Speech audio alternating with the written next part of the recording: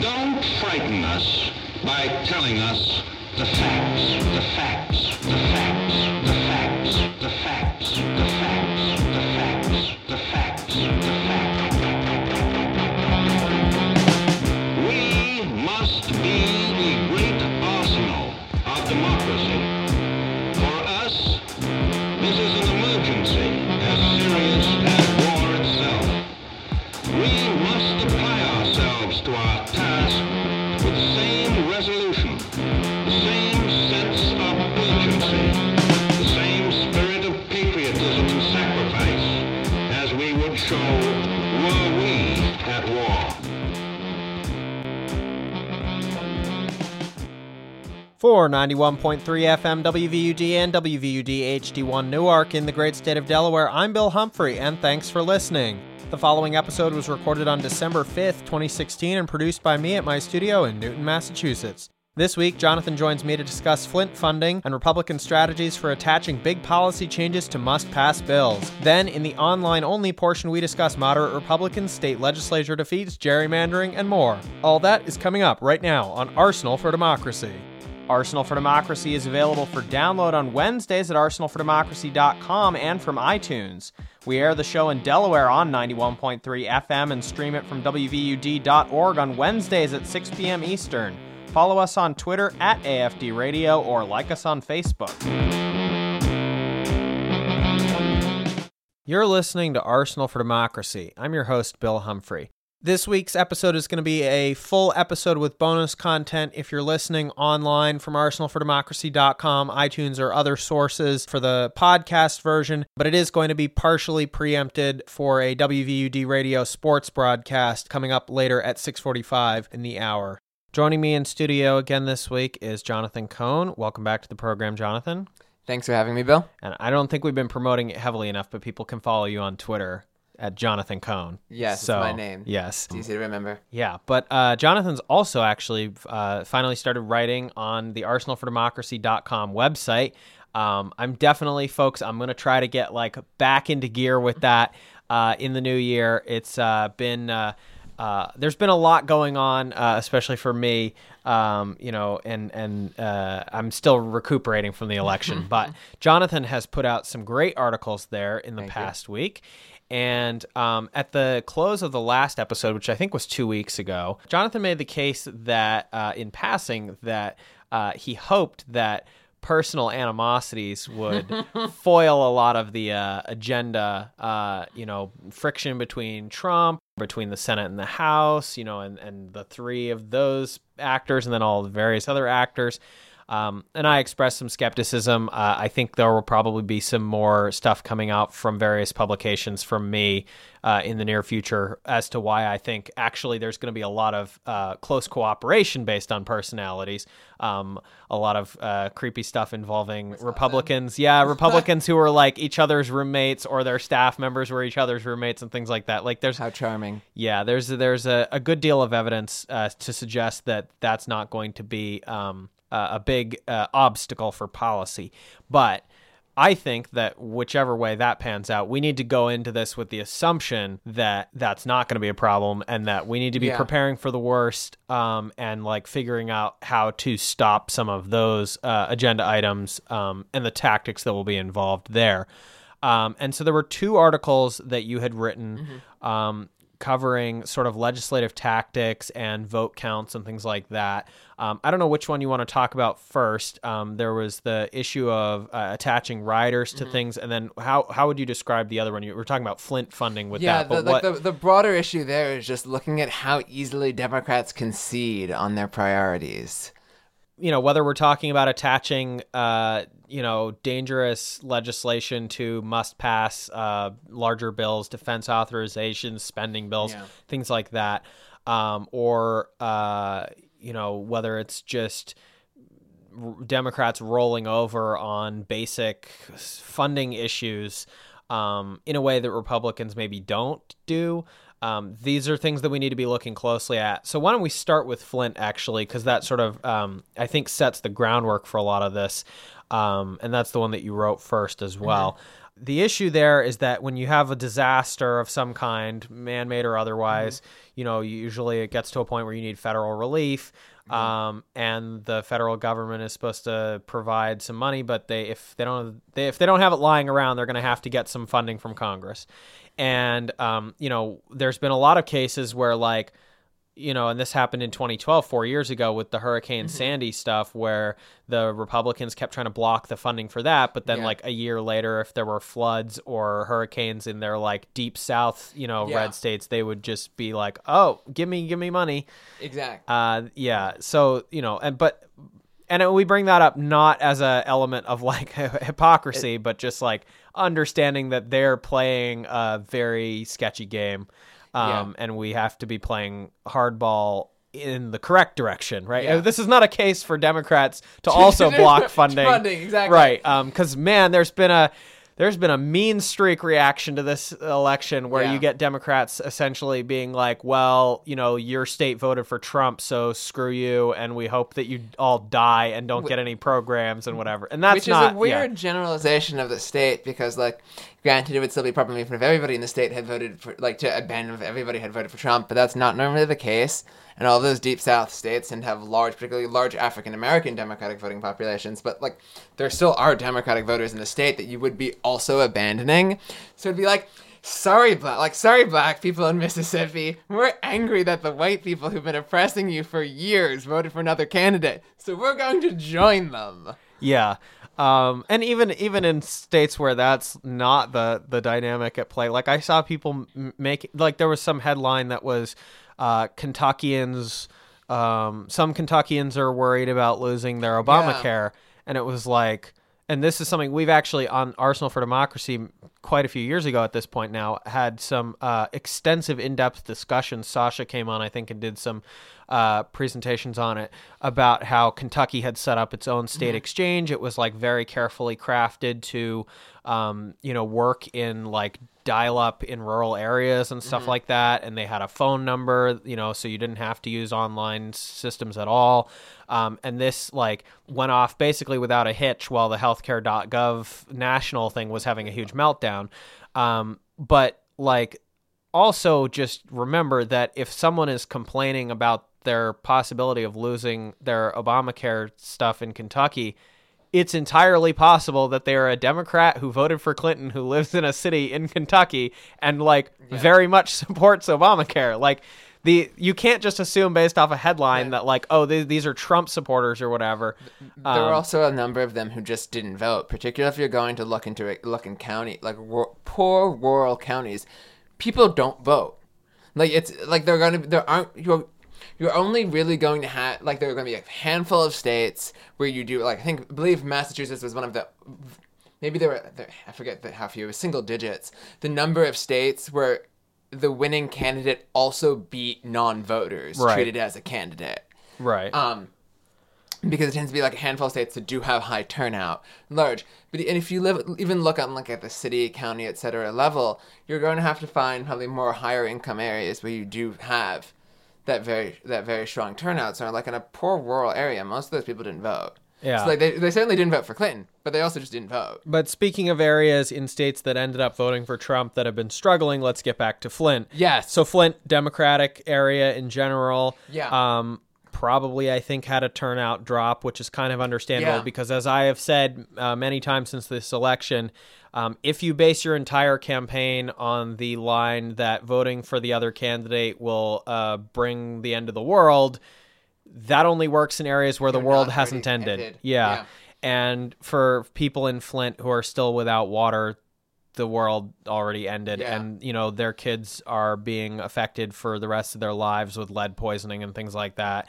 It's just bleak as heck there. And you had folks like, Michael Moore, who is a very controversial figure, and he was a controversial figure even this year. And there are many things that I don't agree with him on, but he was right before the general election, he was out there basically by himself hosting desperate rallies in favor of Hillary Clinton, which was totally people were baffled by that because it seemed utterly out of character. Yeah. And he's been a huge harsh critic of Hillary Clinton, but he apparently saw the writing on the wall, which was the Flint area in general was, the turnout was going to just crater there, which that seems to be the narrative that we're getting out of Michigan based on the facts anyway, as opposed to some of the other narratives, which is just that in Michigan in general, Democratic parts non-turnout, or even I don't know if the numbers held up, but certainly at one point the number of people who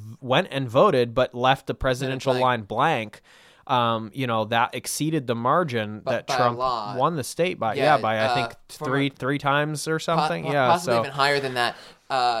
Former Governor Jennifer Granholm of Michigan was commenting on that on Twitter just the other day. I remember seeing her noting that. I forget the exact number, but it was several times higher, than several times the actual margin. So that there were a number of and because Michigan has party line voting, so you can even you do have the ability to tell that these are people who voted every single thing except for Clinton. In any case, part of the issue here though is that it's not. I mean, there's a long, kind of complicated and malicious history of how Republican policy decisions in Michigan led to this cataclysmic event with the water supply in Flint. The next chapter of that story is how the Democrats, since learning about it, failed to do anything. And you can say, well, they weren't in control of Congress at the federal level and that sort of thing. But you were looking into this, and it seems like they just didn't really even put up a struggle. Yeah, because they could have fought. So in the piece I wrote about how back in February was when you started, early February was when you had the Senate start paying attention. So Debbie Stabenow and Gary Peters are the two senators from Michigan, both Democrats. And Stabenow had, I think both of them had wanted to hold up the energy bill that the Senate had at the time, saying that if we don't get kind of an appropriation for Flint for the necessary emergency preparedness fund, we're going to keep filibustering this bill to block it from going forward. And in a few votes, most, not all, but most Democrats did abide by that strategy of voting against cloture for the Energy Modernization Act, or whatever the formal name of it was, so that in order to get Flint funding.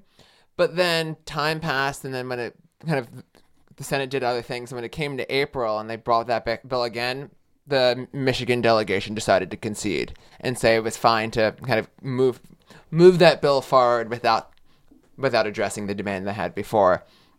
And the kind of demand came up again in September, when Congress had to pass a continuing resolution at the end of September. That was going to be the deadline for if without a continuing resolution to fund the government would be left unfunded and have a government shutdown. And that's a time where people like to use it as leverage to do whatever they want. And at that time, the Louisiana's delegation was very interested in emergency preparedness, in disaster relief.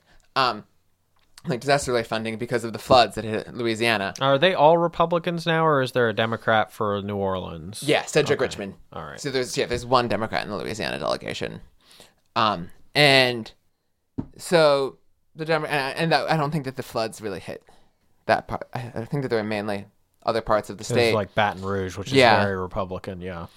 So when crafting the continuing resolution and the various appropriations and various riders, et cetera, that get thrown into it, Republicans were more than happy to appropriate disaster relief funds for Louisiana to help it with flood relief. And Democrats had originally said that they wanted, well, if you're going to do this, we want money for Flint, because that's it's fair. been a long time. Yeah. Flint needs this money for it's disaster relief. People don't have clean water. And ultimately, however, and what should probably be no surprise, Democrats decided to give up that demand with a promise that Republicans in the House would give an amendment to the Water Resources Development Bill to vote for Flint appropriations. So it wouldn't go in so with the continuing resolution at the end of September, if money had been appropriated for Flint, that money would go into effect immediately. And instead, they just said, well, how about House Republicans agree to vote for money for Flint in the Water Resources Development Bill, which I think I believe the Senate might have ultimately done that as well, so that we can conference it when we do that later on, and that money will be there. Well, the problem is that they haven't actually finished that bill yet. They might be finishing it later this week. But whereas Louisiana would have apparently got its money at the end of September, however long it takes to actually get there after it's approved, Flint's money hasn't been approved yet. And there's no way to be 100% sure it will even end up in the final bill, because Democrats just assumed Republicans would behave on goodwill. Now, I can only assume that the Democrats thought, it now turns out catastrophically, that it was far worse to potentially go into a government shutdown at the height of the general election. That would hurt Hillary Clinton. And I can see why they may have thought that, but as it turns out, punting on Flint funding may have been one of a number of factors that caused Michigan to vote for Trump, or at least to not vote for Clinton is a better way of phrasing it. Yeah, because it's not like Trump really improved on Romney at all. It was just he didn't win. Turnout. He didn't sweep the state or anything. And you can see a sharp decline in the county that Flint's in.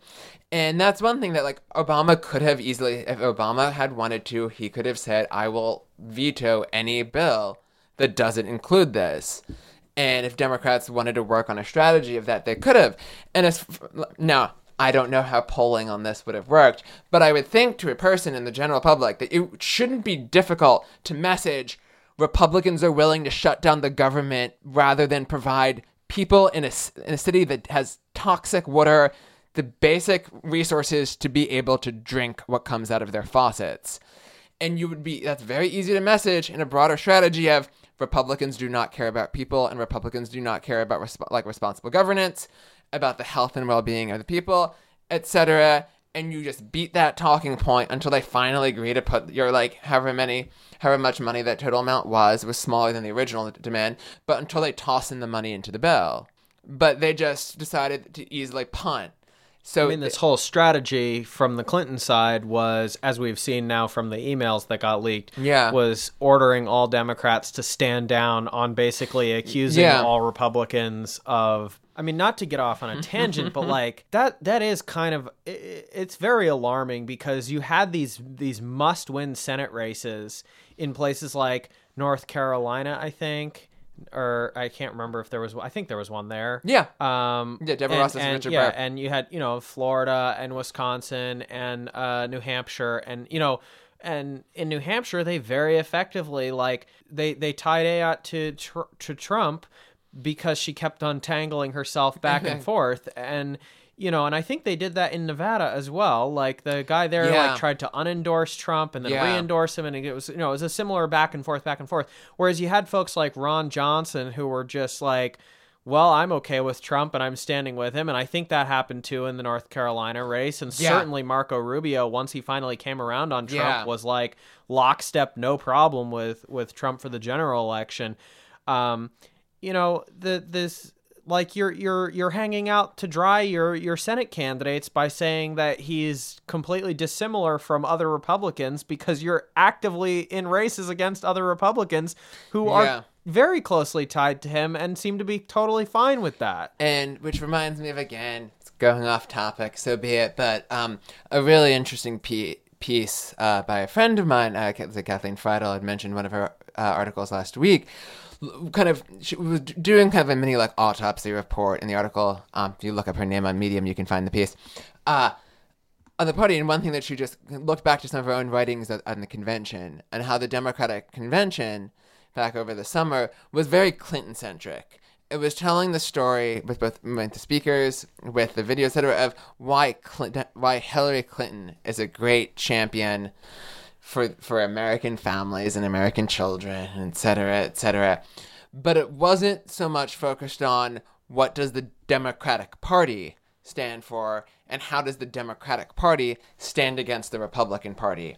Whereas at the Republican Party, there was a clear takeaway message. It was a horrible takeaway message. But there was a clear thing about how, these are all the horrible things in the country and you should fear all of them and we're the only ones who can save you. Whereas the Democratic one, it was isn't Hillary Clinton such a wonderful person? You should vote for her. She's competent. These are all these people singing her praises. rather than framing it as Democrats have the Democratic Party has an agenda, and Republicans have been trying to obstruct that agenda at all levels, and you need to elect us so that we can do these things to help the environment, to help working people, etc., where you really just drive home a specific vision and a specific agenda that includes the person. You can even see the person as like an embodiment of that, but not reduce it to the person. And getting back to Flint, though, the issue of environmental justice and like just water, like you said, if you message it with any level of competence at all, it's so basic of like, people need water, they have poison coming out of their taps. Yeah. And this is not limited to Flint. Like, we're obviously being very tactical in this conversation in terms of talking about like the impact that may have had on Michigan, and then in turn like the presidential race, because it was kind of a close race. But there are so many other areas, especially in the South, and maybe you weren't going to win those places, you know, in you know, you weren't going to win them for the presidential election, but it's still the right thing to do, and people poisoning care people about is it. Like, bad. Poisoning people is bad. And Pennsylvania is another great example. I mean, I don't need to tell you that because you're from Pennsylvania, but you have these places where, and this is true in Colorado, which was a battleground state. You know, you have places where the fracking going into the water is causing a similar level of toxicity. You know, it's a different type of toxin, but it's still like, you can't drink with it, you can't bathe with it, you can't use it to cook, you can't wash your clothes in it, and like, there's so many areas that need relief desperately from poisoned water, and they're not getting it. You know, and of course we had the situation also going on with different kind of water crisis in North Dakota, and they just didn't seem interested in like having any sort of a unifying theme around that concept. Like, I will fully, like, I wasn't going to argue with anybody if they said like Democrats are clearly better on like most environmental issues, you know, than Republicans. But then they don't do stuff when it's a situation like this. And, you know, obviously there's a lot of Democrats who are pro-fracking, and I don't like that. And I've been very publicly against that and helped stop some of that, particularly in Delaware. But, you know, or I should say the Delaware River, which Valley. Affects the... It affects Delaware's drinking water and everything. Yeah, the Philadelphia area. You know, and...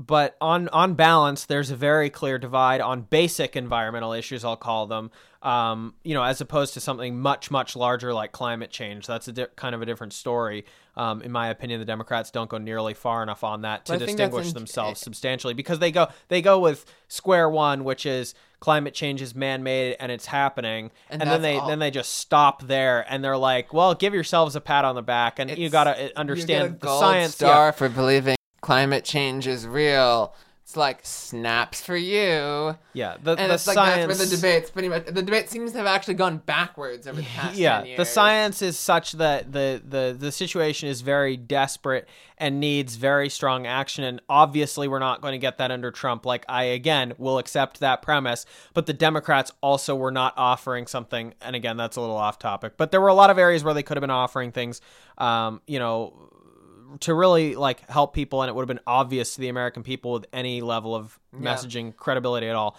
But let's not get too far afield. I want to also talk about that other article that you brought up. So we've been talking about funding attachments to things. There's also this tradition of attaching basically huge sweeping policy changes to must-pass legislation that does not come in the form of spending. These are legal or regulatory changes. And like, let's be clear, Democrats have definitely done this in the past as well. The example that you bring up was the defense authorization with the hate crimes attachment. Yeah, so like in terms of like, as I noted in the article, like Democrats do this too. But the one example that always comes to mind is in 2000 the fiscal year 2010 National Defense Authorization Act, when Democrats attached the Matthew Shepard hate crimes bill to the NDAA. Why they didn't have the ability to pass that on their own when I would hope that they would have had the votes. Maybe they didn't because of all of the reactionary Democrats who were part of the House caucus back then, but they had just thrown that into the Defense Authorization Act. And it's a fascinating thing because it's one of the votes then for the NDAA that year look very different than they do in other years, because you traditionally have at least a few dozen Democrats from the left wing of the House caucus, Democratic caucus, who will reliably vote against the NDA every year. And I remember, because I was when this was the was this like the Netroots Nation, like the Netroots conference in 2010. I just remember Nancy watched the video. I wasn't there live. I remember Nancy Pelosi almost priding herself in being able to get people like Barbara Lee to vote for the NDA that year, because they're like, we need this to pass to get the hate crimes bill through. So she was whipping the people who had every single year of their congressional career voted against the NDA to vote for it because of what they had thrown into that. But getting on to the... So the Republicans, what are they going to be attaching? Yeah, so their attachments won't be things that are like at least decent. That like passed. That was a good bill for them to have passed, although they should have done it through other means. But with Republicans, it's going to be more so like financial bill provisions to gut campaign finance reform, to weaken Dodd-Frank, to roll back rules from the EPA, to delist species from the Endangered Species Act, make various things against, let's say, public health, etc., where you've seen them the past few years with the continuing resolution I mentioned earlier from back in September. There was a provision to weaken. The provision was to prevent the Securities and Exchange Commission from requiring that publicly traded companies disclose their disclose their political contributions, and that was thrown in as a rider into the Flint didn't get its funding, but the ban on like the SEC issuing a campaign, like a kind of transparency rule regarding campaign finance was tossed in, and it still got almost all the same Democratic votes. Right. The Cromnibus included lots and lots of terrible provisions that I had detailed at the time, you know, on the radio show and at arsenalfordemocracy.com. And I, you know, at that point, like this, you know, in December of 2014, I was just like appalled that the White House was even supporting it, because and they got Jamie Dimon to lobby House Democrats. Yeah, and it's just these were like you said, these were like policy changes. These weren't like funding issues, and that was a funding bill. But they had, like you said, they had the Dodd-Frank rollbacks. Mm-hmm. They had, the one that I don't think you mentioned, but that really, really bothered me at the time, was that they traded sacred Apache land to a mining company, which wasn't even a U.S. mining company, that was I the think. NDAA. Yeah, it was all happening around the same time, so I don't know. And the other thing that complicates this is that the awful people in Arizona who are trying to trade this federal public land in the Tonto National Forest to the Rio Tinto copper mining outfit from Australia, they brought this up many, many times over many years. So it is entirely possible that there was a point where it was going to be attached to an NDAA, or, you know, and ended up with the Cromnibus or vice versa. Yeah. And you know, the Interior Secretary, which, God, the Interior Department's going to be such a huge mess, like, as soon as that rolls over in January. But Sally Jewell, like, kind of impotently tweeting out, or not tweeting out, but, you know, issuing press releases at the time saying, you know, criticized the last minute addition to it, and this is you're right on this one, major defense policy bill. They may have moved it, I don't know. Yeah. But that they would hand 2,400 acres of land in Arizona to an Australian mining company, and you know, like, basically was saying that this was not appropriate, and, you know, her job as the Interior Secretary, which includes the Bureau of Indian Affairs, was that she had to protect anyway, it's very clear between the situation in North Dakota now, you know, it's just, once again, you know, demonstration that federal abuses against the Native American people are ongoing, that the Native interests and voices are disregarded, and that they, you know, it's not a distant past relic. It's like happening now, and they have no leverage. Like, they're just not, you know, they're not being heard at all. It's not a priority. You know, there's some movement happening on the scene in North Dakota at this point, but even that, it's like the company is saying, well, they didn't get the government approval that they wanted, so they're just going to, like, bite the fine and, you know, go under the river or whatever. And that, like, if you're that company, that makes 100% sense, because there is no way that by the time that the process of assessing a violation and levying a fine comes around, that there's going to be anything done about that. I mean, like, the current administration is not that great about dealing with fines on major engineering projects and stuff like that. And they're nothing as bad as the, like, previous administration, the George W. Bush administration, which is going to be a lot more similar under the Trump ones. Like, they're just going to, there's going to be some nominal fine that they will either just refuse to pay. That's what mining companies do. Like, if a mine collapses, they get like a whole bunch of fines, or even before then, they get a whole bunch of fines for like obvious violations that are dangerous, and then they just don't pay them because they're like, why bother? None of you are ever coming to collect it from us. And then, or in this case, they will just say, well, sure, we'll pay this nominal fine because it doesn't cost that much, and we're going to make a huge amount of money. Yeah, exactly. And they always like kick up a huge storm when something like that happens, but whatever, like, they just don't, they've all built it in all of their investment things. Like, the amount of money that you have to fine and actually collect from one of these, like, companies to make them actually like recoil and wish they hadn't done it is just massive, because they just make so much money off these deals. And we're going to have to come to the end of the segment in just a few minutes, because this week, if you're listening on the air in Delaware, we're being preempted. There's going to be a women's basketball game coming up, I believe, at 6:45. If you're listening on the podcast, we're going to continue at arsenalfordemocracy.com or iTunes or wherever with some additional discussion. But, like Jonathan is saying here, there's budget reconciliation, which we'll probably talk more about, because that's something that I've talked about on the early days of this show, or my previous radio show before this one.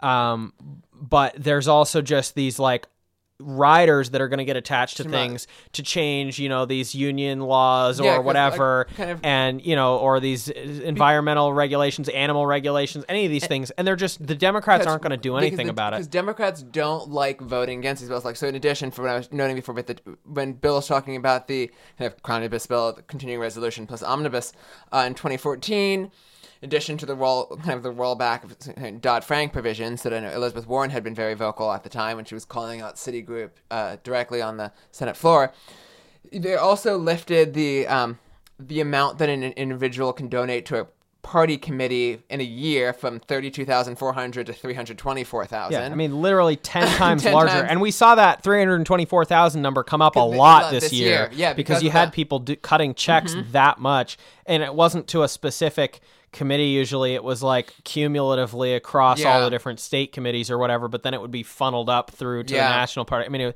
just such a massive loophole. And I don't think it was productive for anybody. I think most of that money was probably wasted, to be honest. Probably on consultants. I don't think we have time to go through the whole list. And again, you can check out arsenalfordemocracy.com for the full list. But I do want to point out the one that is particularly interesting to me, besides the provision to block EPA from regulating certain water sources, which seems relevant to our earlier conversation, a reduction of nutrition standards in school lunches and the Women, Infant, and Children Food Aid Program in order to benefit potato farmers, which I can only interpret to mean that they declared French fries to be a vegetable. I think that's probably what that's the only thing I can think of, right?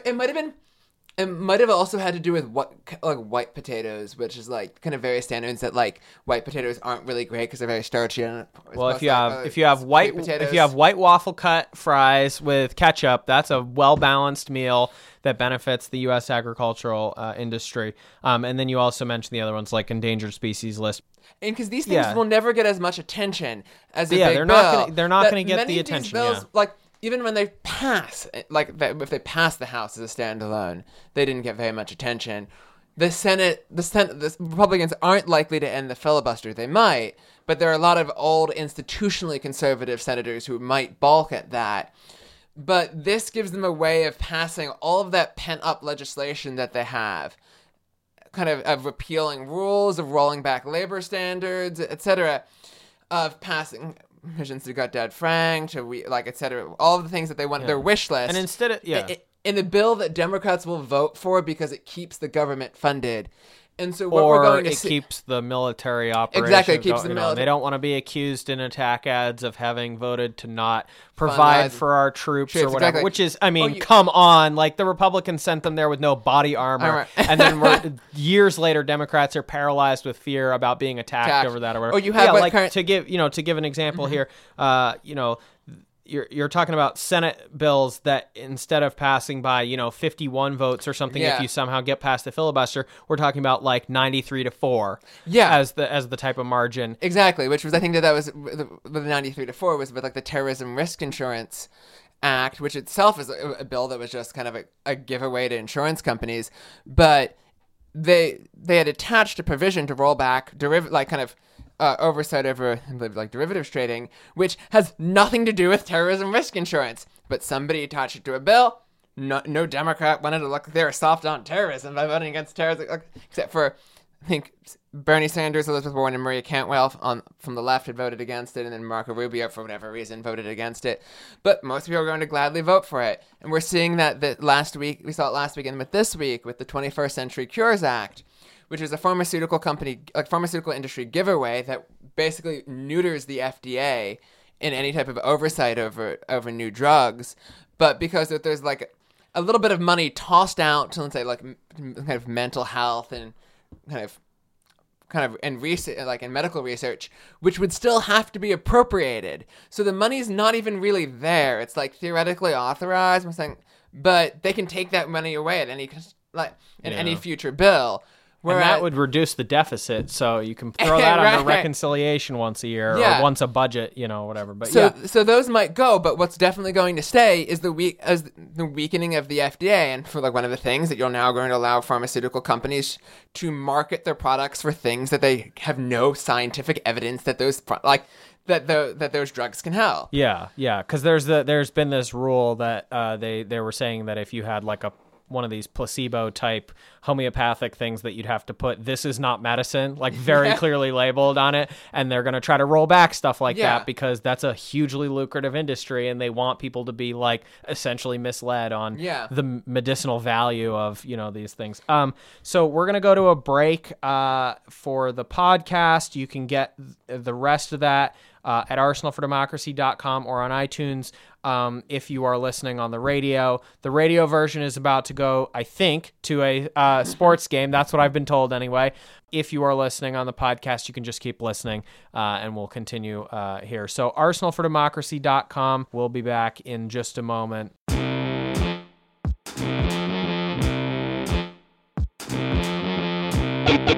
Democracy. You're still listening to Arsenal for Democracy. I'm your host, Bill Humphrey. Still in studio with me is Jonathan Cohn. This is the online-only portion of this because the rest of the aired show had to be preempted for the sports segment. We've been talking so far this hour about legislative maneuverings and shenanigans and that kind of thing at the federal level. Riders that will be attached to funding and defense bills and things like that. That's certainly something to keep an eye on. Although personally, sometimes I always just feel like I'm in this weird twilight zone where nobody else remembers the first 6 months of 2001 before 9/11. A lot of people's memory of the George W. Bush administration, day zero is 9/11, and they cannot remember anything that happened before that. Whereas, for whatever reason, and I don't know why, because I was in 4th grade at the time, for whatever reason, I have a pretty vivid memory of the stuff that was happening in the spring that year at the federal level. I honestly, I'm guessing a lot of it was because Ted Kennedy, who was the senator from Massachusetts, was a prime Democratic sponsor on a lot of this stuff, and there was all this back and forth drama that year with first the new Senate took control in early January, and Gore was the tiebreaker because he was still the vice president. And so technically there was Democratic control for the month of January. 50-50. And then Dick Cheney got sworn in as vice president partway through January, and it flipped to Republican control. And then Harry Reid, who was at the time the minority whip or whatever, went around hunting for Republicans that he could poach to join the Democratic Party, or at least flip as independents and caucus with the Democrats. And I've never seen an official confirmation of what that list was, but the ultimate person that they got was Jim Jeffords. That's not a huge surprise. Yeah. That makes some amount of sense. The one that would have really made complete sense, especially based on his voting record subsequent to that, actually, was Lincoln Chafee, who did end up later becoming a Democrat after being the governor of Rhode Island. The really absurd one was John McCain. So Harry Reid was theoretically, allegedly, according to dubious sources or whatever, was trying to get John McCain to flip and caucus with the Democrats as an independent. Senate. They would have all been trying to get Susan Collins, wouldn't they, right now? I'm not sure. In that type of... Yeah, I think Susan Collins may have also been on that list at the time, but Susan Collins is like a pretty loyal Republican. Yeah, People forget that. Yeah, they always like she does not have that moderate of a voting record. No, she's very with the leadership. This is slightly off topic, but one of my favorite examples of calling out Susan Collins stems from, this was in after what election was this? Was this after the 2012 election? So this was early 2013, I believe, when Diane Sawyer had a video on ABC with the women of the Senate, because it was like a record number of women in the Senate. And they're at one point talking about how, like, oh, well, if women had dominated the Senate, we wouldn't be having all these, like, debates about reproductive rights. And, like, Susan Collins makes some comment about this. And, like, Warren just, like, goes, Elizabeth Warren, not directly attacking Susan Collins, but pretty clearly attacking Susan Collins, noting like, oh no, this isn't settled, because people like Susan Collins, whom she does not actually directly know, didn't agree with like a provision in the Affordable Care Act or what was it? It was the Republicans had wanted to allow employers to be able to have a say over birth control of their employees in healthcare plans, so that rather than treating it as a right, treating it as something subject to the will of an employer. And Warren's eyes just like lit up when Susan Collins was like, "Oh, I'm so great on this issue. It's a non-issue here anymore." So I always remember that. Yeah. No, and if anyone wants more, I won't get into it, but there is an article on arsenalfordemocracy.com that I wrote in October 2014 responding to a BuzzFeed article.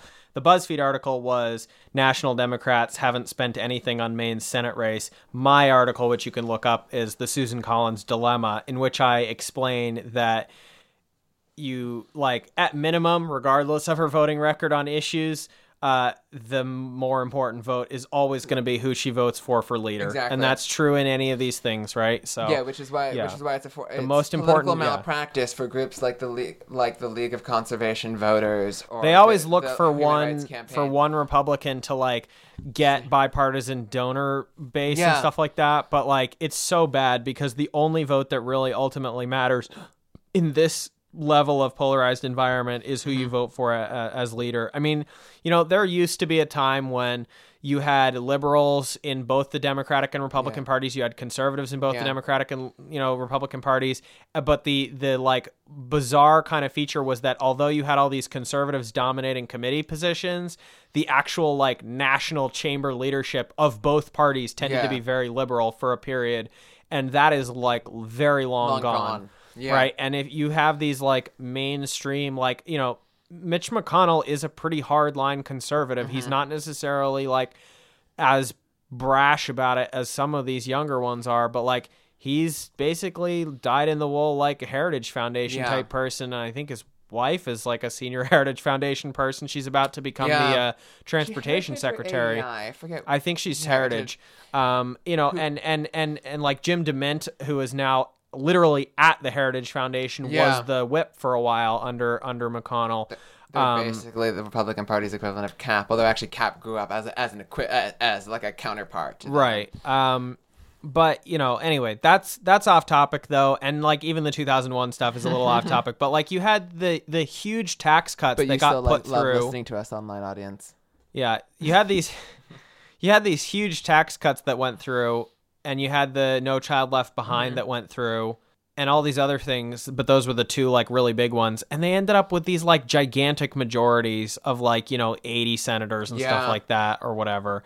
I mean, there's some complexity involved in the Bush tax cuts.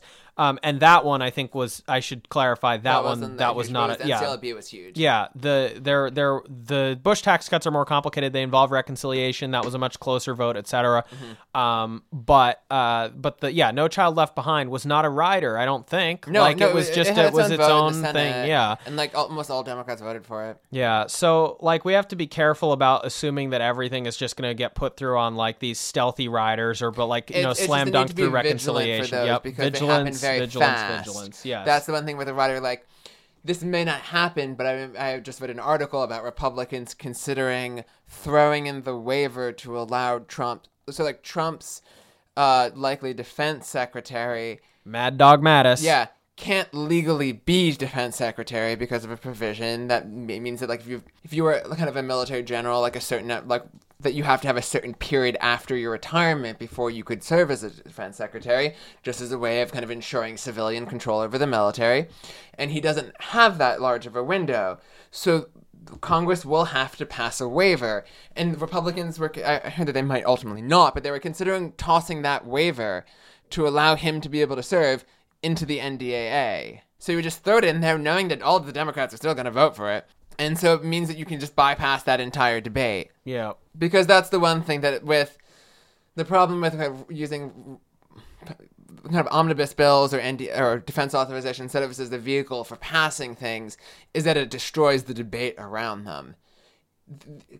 There are ample examples of Congress still passing horrible legislation by large majorities, but at least one can hope that they're required, in theory at least, to have debate before it. The other thing that I wanted to talk about, and I was also going to note for folks that we were going to have Rachel on the show this week, and she was all prepared for that, but then she had a personal emergency that came up, and she let me know while we were recording just now. So she wasn't able to join us, which is why it's just the two of us. But the other thing is I wanted to talk a little bit about briefly about the state legislature's situation. This is something that, again, I feel like I'm locked in this awful time loop. I'm like, like how many things have we referenced on this episode alone that date to like the fall or winter of 2014, right? It's the same stuff over and over again. And loyal listeners will recall that my dear friend and former co-host Sasha, she wrote an article at arsenalfordemocracy.com about how, we were sort of missing that there was this second layer to the story of the 2014 debacle, which was that it was not just bad at the federal level. Yeah. It was also very bad at the level of state legislatures and attorney generals and that sort of thing. Now, Democrats actually apparently did okay on improving a little bit on chamber control this year, I think. But they still lost a huge number of seats. I think there was like one or two chambers in various states that may have flipped. But the overall number of legislators, they really sloughed off a whole lot. Yeah, they lost a lot overall, but they definitely because Nevada flipped in the Democrats' favor. Kentucky flipped against them. Yeah, I think it was a net change of one, so I think there must have been one other. But I don't think it flipped overall state control. I think it just flipped one specific chamber. Connecticut's now like a tie-breaking vote with the lieutenant governor. Oh, good, because that makes sense in a New England state that should be like overwhelmingly Democratic. Right? Great job, everyone. Right? You really did not drop the ball at all. Anyway, so walk me through what you found in the article that you wanted to really highlight. Yeah, because again, this is the 2016 version of this, which Jonathan wrote, as opposed to the 2014 one from Sasha. The main point I was making with that is how there are a lot of post-mortem discussions about what went wrong with the presidential race. And there are many different things. It's kind of almost, you could talk about a perfect storm of different errors, both small and large, that if you changed any single one, you would have been able to flip or turn out additionally, probably more so the latter, kind of turn out that additional, not even 100,000 votes, and you would have been able to flip the Electoral College. And if it were just maybe 200,000 votes to top on that, so the amounts needed to fill up Pennsylvania, Michigan, and Wisconsin, if you raise it a little bit, you would have flipped the Senate seats in Pennsylvania and Wisconsin. You would have had the Senate too. But that amount of those votes still couldn't have changed what was happening down ballot, where Democrats still saw kind of continued a long process of hemorrhaging of seats, and as well as with gubernatorial races as well. Because the chart from the National Conference of State Legislatures, which is the nonpartisan service that just compiles a lot of data and statistics on state legislatures, they basically said that the Republican seat control as a percentage of all 4,000 whatever seats. I think it's 4,000. Let's see. No, it's double that, right? So it's 4,170 Republican seats now, 3,129 Democratic seats now, and you have basically around 55% of all seats are controlled by the Republicans, which was the number that Democrats had in 2009.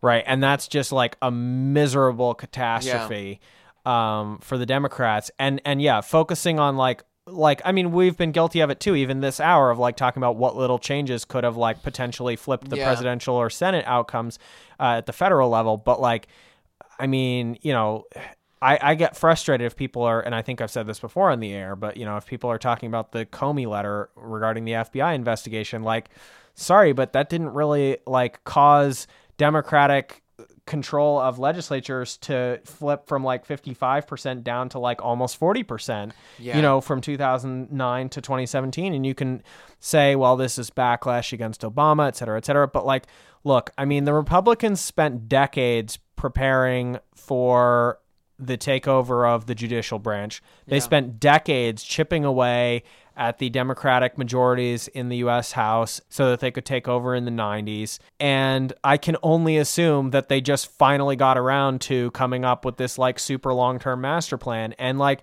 you know, there's some debate as to whether or not like the gerrymandering aspect, especially, you know, at the federal level, is like overstated in terms of its impact. I am in the camp that says no, it's pretty significant. You know, that like Democrats won something like 55% of all House votes cast in North Carolina, and then you know only won 4 seats.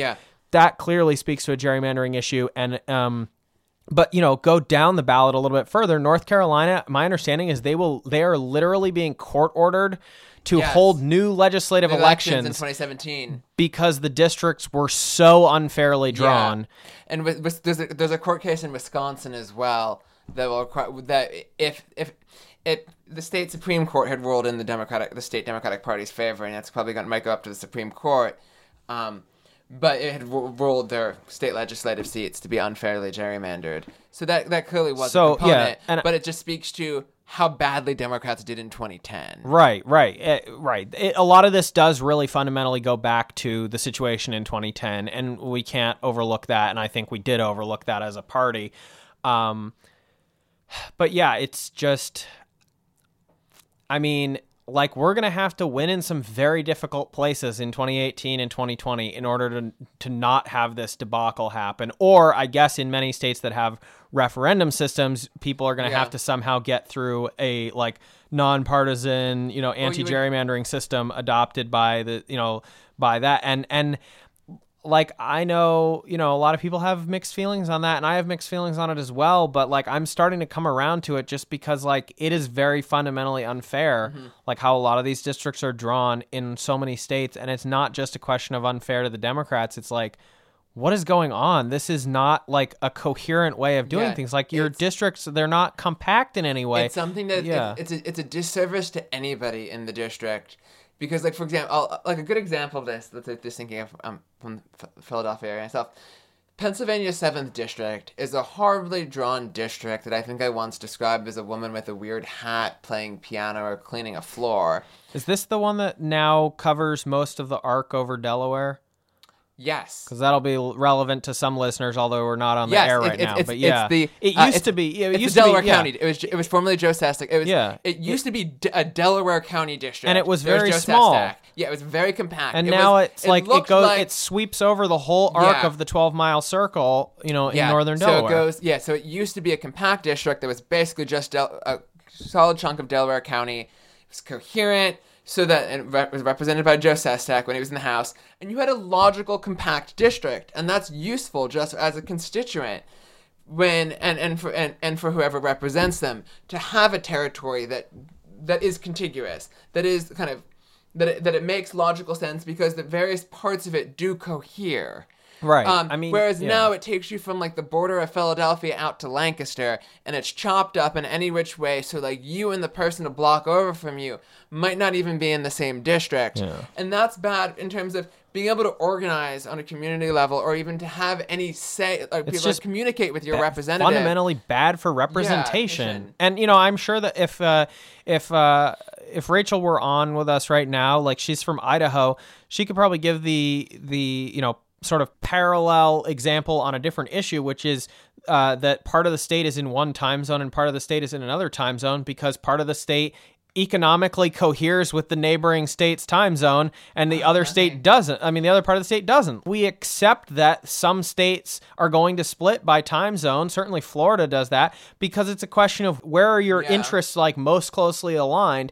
And like states are drawn weirdly. There's a lot of history behind how states get put together and where settlements happen within those states. If you're talking within a state and you're drawing these absurd districts all over the place that in some cases before they rolled it back in Florida, you had situations where the districts literally did not have any connective tissue. Yeah, you'd like have to drive through someone else's district or you'd have to fly there or whatever. Yeah. Like they were This just Green Brown including district pockets is, and it's like, what do these areas have to do with each other? They have nothing to do with each other and that's not good for representation. It doesn't matter party-wise one way or the other. Yeah. Those people are not being represented because they are being put in these districts with people that they have absolutely nothing in common with and may live, 25 miles away from, like, or more.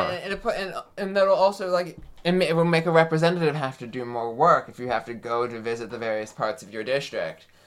So, like, if you can just have a coherent area that has a coherent economically, etc., it makes the district more it can make it more representative and then can make whoever gets elected more representative of the district. Yeah, and here in Massachusetts, they do a lot of stuff at the state Democratic Party level by congressional district. Some of it's by Senate district, which is its own issue, but those tend to be, they're relatively small because there's a lot of Senate districts. But like when they were selecting delegates to the DNC, for example, those were by congressional district, and I attended as an observer. I attended part of the caucus for the 3rd district I went to the 3rd one. Yeah, okay. I'm in the 4th, but I went to the 3rd one. And that's the one that is Congressman Tsongas. Tsongas. Yes, Nikki Tsongas. Congresswoman Tsongas represents that. And she is from Lowell. Yeah. This is the district that her husband used to represent, which was, I think, probably a much more compact and coherent district back when he had it. I don't know the whole evolution of that district, but Congresswoman Tsongas represents an area that includes certain parts of the very northeastern corner of Massachusetts, a whole bunch of areas around Lowell along the New Hampshire border. Lowell is pretty close to the New Hampshire border for people who don't live here. And then it just kind of like goes along the top and then suddenly starts dropping down and includes places like Marlborough and all these areas along like 495 and everything. And like, at least at minimum, it's great that there is at least this highway, I guess, that connects a lot of these towns in this big arc. What do some of these towns in the middle along 495 have in common with Lowell other than that they are on 495? And I think like Concord is in that district as well, if I remember correctly. And, like Concord doesn't have a lot in common with some of these other towns, and they don't have a lot in common with Concord. And, some of the districts, probably make a lot more sense. Like I think there's, but now that they had lost a district in the last redistricting, there's a district, I think, for almost all of Western Massachusetts. Yeah, that makes sense because a lot of those people have like similar economic issues, challenges, opportunities, that sort of thing. And, now they're being like, say what you want about Neil, but at least now they're being represented by one person. That's representing this whole area. And I think there's like a district that's mostly like the Cape, like that's good because those people have their own issues and, stuff that's very unique that's not shared with the rest of Massachusetts. Yeah. Like it makes sense to do it this way. And even I think like Catherine Clark's district, if I remember correctly, it's like basically this long, narrow string of like Metro West communities. Yeah. From the part that's like definitely Metro West in much closer to like inside, 128 and that sort of thing. I can see how there's like a relative continuity within that district of like towns that, have interests together and similar traffic struggles and things like that. Yeah. The Boston-based ones are somewhat strange. Part of that, like, of Mike Capuano and Stephen Lynch, just in the way that Stephen Lynch just seems to, like, weirdly encircle Mike Capuano's district, so that it's part of that has to do with the desire to make Massachusetts 7th a district that could elect a kind of kind of a person of color, because it's designed to be that. I think that's at least part of the reason, and that's a laudable goal. You do want to, that's one thing that will lead to like kind of playing around with the boundaries of districts. It shouldn't lead to what you'll see in states like North Carolina, where they just pack every single voter into one district, where you get like 90% of where they found every single black person in the state and put them in one district and like just drew like a very narrow line across the state. So like that's bad, but like you do need districts that can like, you do need to be able to draw districts so you can elect diverse representation, but you also need them to be kind of coherent of the communities and relatively compact, so that so it's some of the complex things that require various determinations, and a lot of states just don't seem to do a very good job of it. But district drawings aside, like we just need to keep an eye on the fact, and we just don't seem to be, that Republicans improved the number of governorships they have.